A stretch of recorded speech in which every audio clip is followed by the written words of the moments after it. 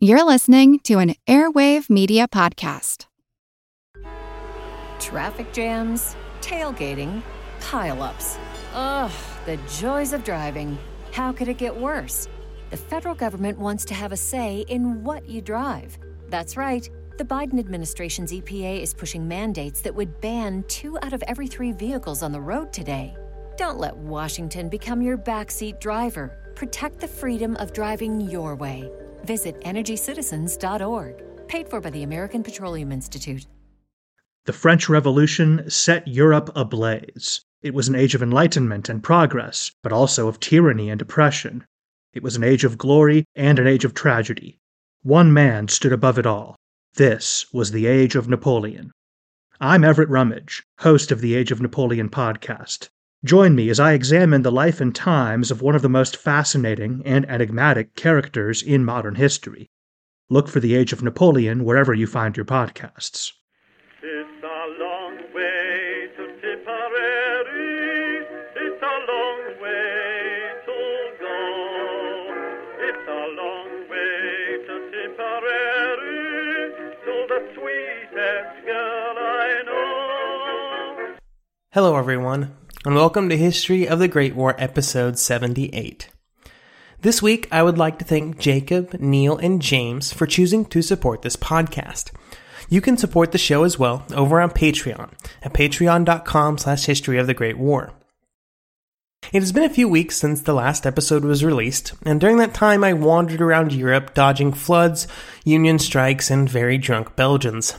I also had the privilege of visiting Ypres and the surrounding countryside. Truly a humbling experience after reading so much about the great struggles for that piece of Belgium during the war.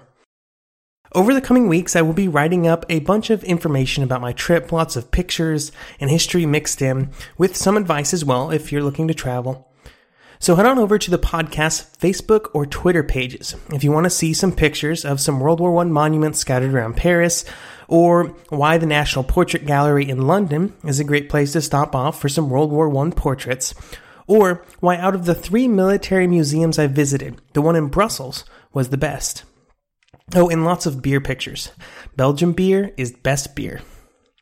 I should probably get started with the show here though, so off we go.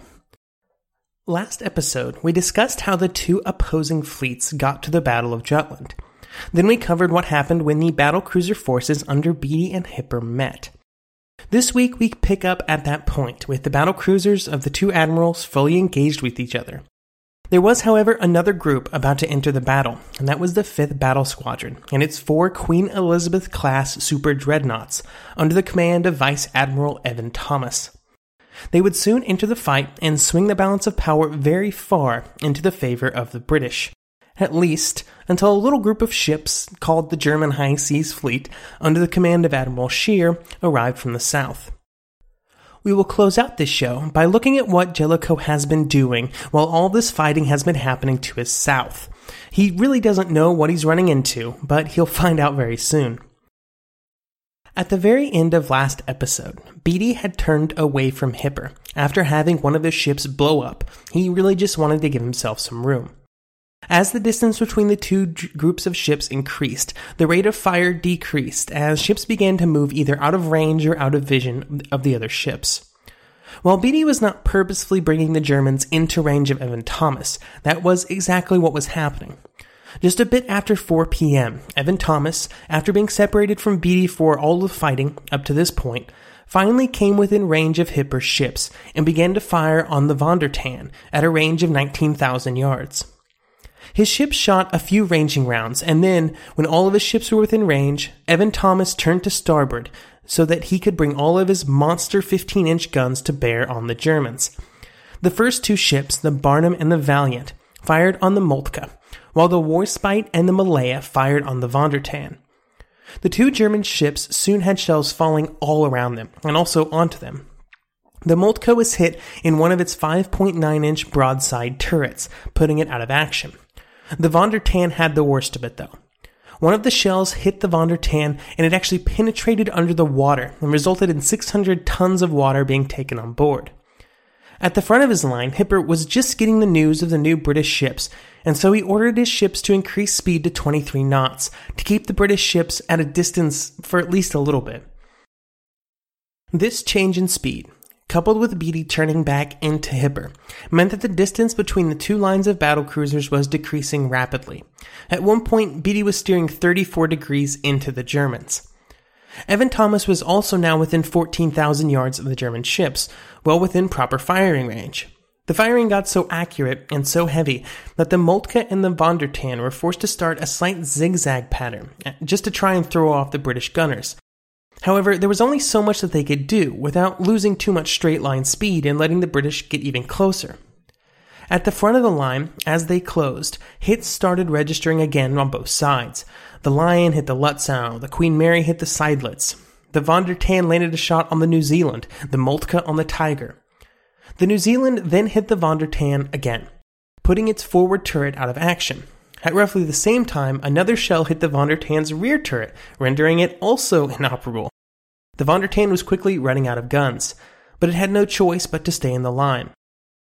Throughout all of this movement, two ships were focusing fire on the Queen Mary, the Derfflinger and the Seydlitz, and at 4:24, tragedy struck.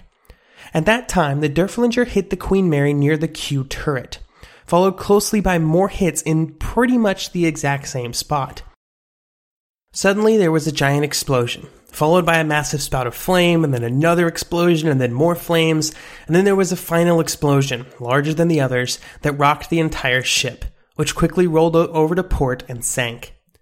The British had now lost 2 battlecruisers, with almost their entire crews. Beatty, sensing that things may be quickly turning against his ships, decided to switch things up. During all of the fighting, a small fleet of 12 British destroyers had been trying to stay in position to deliver or repel or torpedo attack on the enemy. Beatty now ordered these small ships in to deliver their deadly payloads. Hipper, seeing this happening, then sent his 15 destroyers on their own to do exactly the same thing. The British were able to avoid all the German torpedoes, but one of the British fish struck home.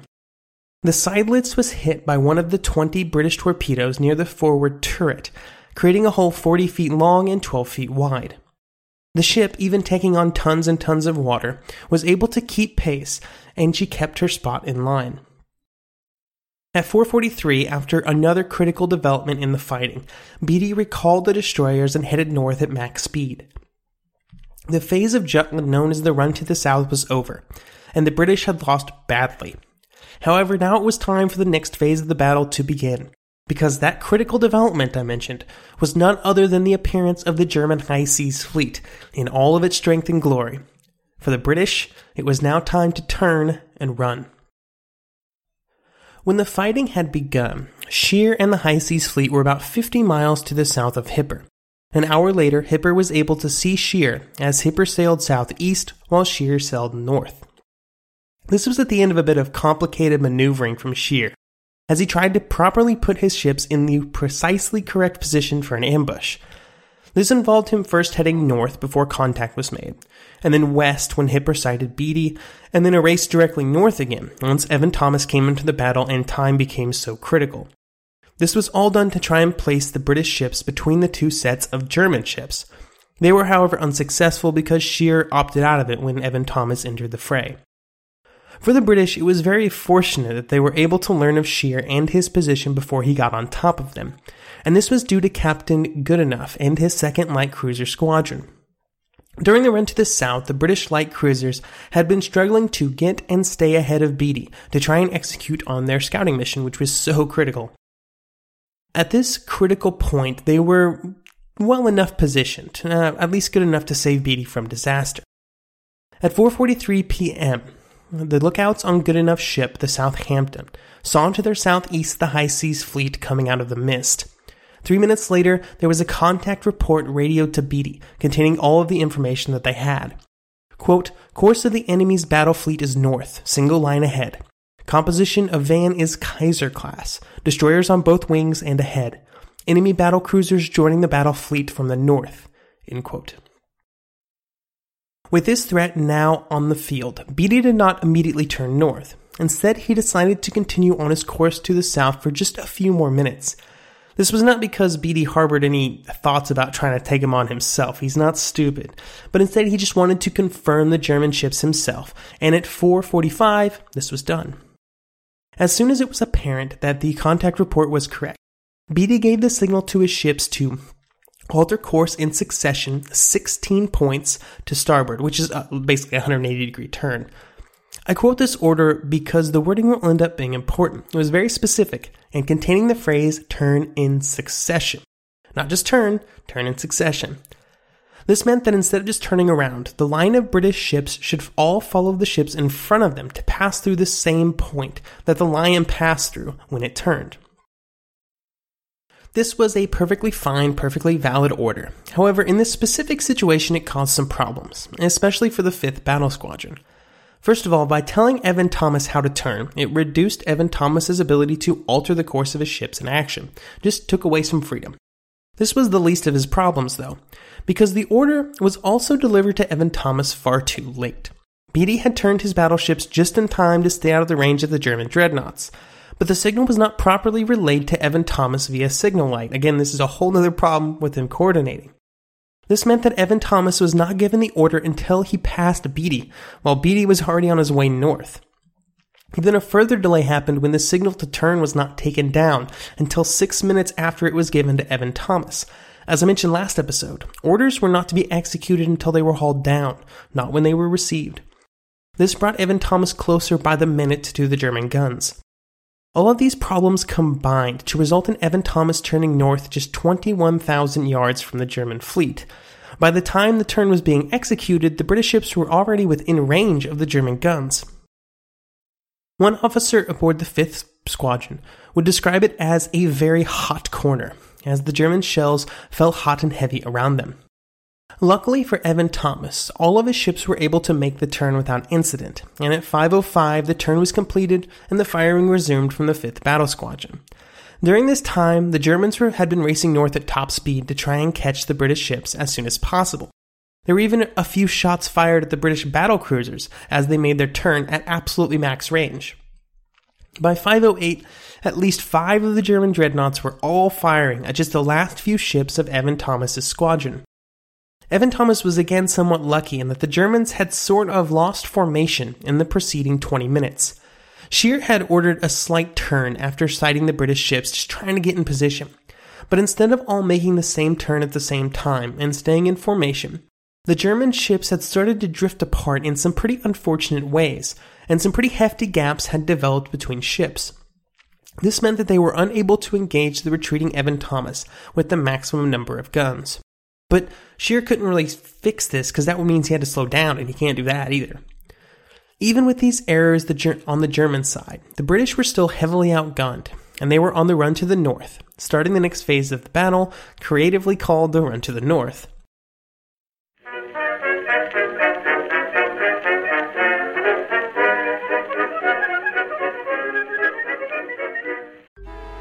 Traffic jams, tailgating, pile-ups.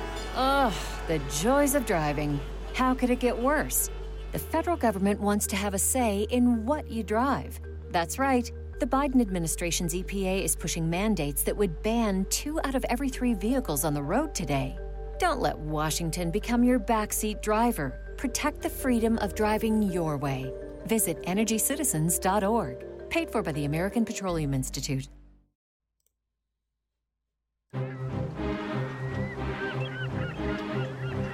Hello, this is Matt from the Explorers Podcast.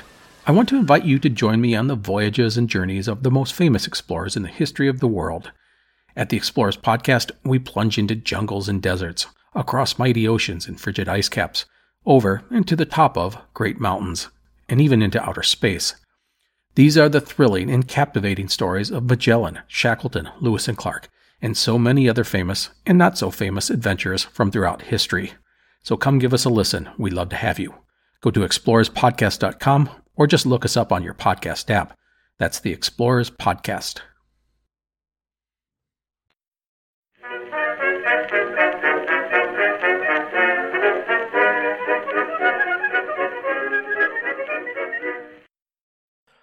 Robert Massey, in his excellent book Castle of Steel. said of the run to the north that, quote, "This hour, from a few minutes before 5 o'clock, when the Queen Elizabeth wheeled north, 3 miles in Beatty's wake, until just after 6, when they joined the Grand Fleet battle line, was their time of glory," end quote. A turret officer on board the Malaya does a pretty good job of explaining why. Quote, "When we turned, I saw our battle cruisers proceeding north at full speed, already 7,000 or 8,000 yards ahead of us. I then realized that just the 4 of us, of the 5th Battle Squadron, would have to entertain the High Seas Fleet, 4 against perhaps 20, end quote. The 5th Battle Squadron was now, essentially, engaged with every German ship by themselves. Beatty had raced to the north and out of the battle, at which point he slowed down for half an hour and allowed his ships to do some much-needed repairs, including some very serious firefighting. The Lion, Tiger, and Princess Royal had all been hit about 15 times, with the New Zealand being the lucky one with barely a scratch. Back in the battle, the 5th Battle Squadron raced north at 25 knots, with the Barnum and Valiant assigned to continue firing on the German battlecruisers, while the Warspite and Malaya engaged the German dreadnoughts on their tail. While they were firing, they also, of course, were receiving fire. The Barnum was first to be hit, but the Malaya and the Warspite also received several hits during their journey north. While getting hit was never desired, none of the ships were disabled or slowed in any way, which was very important. If any of the Queen Elizabeths would have been hit in their engines or damaged enough to slow down, they would have had no chance of survival. Even if just a few knots had been taken off their top speed, they would have found themselves in the middle of the German High Seas Fleet in a matter of minutes. On the German side, after the British had turned to the north, Scheer had sent the signal to pursue the enemy to all the German ships. This was easier said than done for the German battlecruisers in their beat-up state. They still turned, but here is a rundown of the damage by this point in the fighting. The Von der Tann, which could now not fire a single of her guns, but stayed in the line to attempt to draw fire, very valiant. The Lutzow had been hit several more times from the 5th Battle Squadron, which knocked out both the main and reserve wireless transmitters. With Hipper on board and no wireless, he now had difficulty not just communicating with the ships, but also with Scheer. The Seydlitz was by far the worst of all of the German ships, though. What was left of her guns had been knocked out by 3 hits from the Queen Elizabeths, and her list to port from the earlier torpedo hit was just getting worse. All of the ships stayed in the line, though, if only barely. It is somewhat amazing that all of these battlecruisers would make it through the battle, even with their current state and how much fighting there still was left. Scheer and Hipper did not care about the damage to the battlecruisers. What mattered was closing in on the 5th Battle Squadron and knocking one of them out. At this point in the fighting, both admirals believed that they were facing just 2 British squadrons that were now isolated and on the run. All it was left to do was to run them down. After half an hour of respite, Beatty signaled his ships to once again prepare for action, and turned his ships back into the fray once again.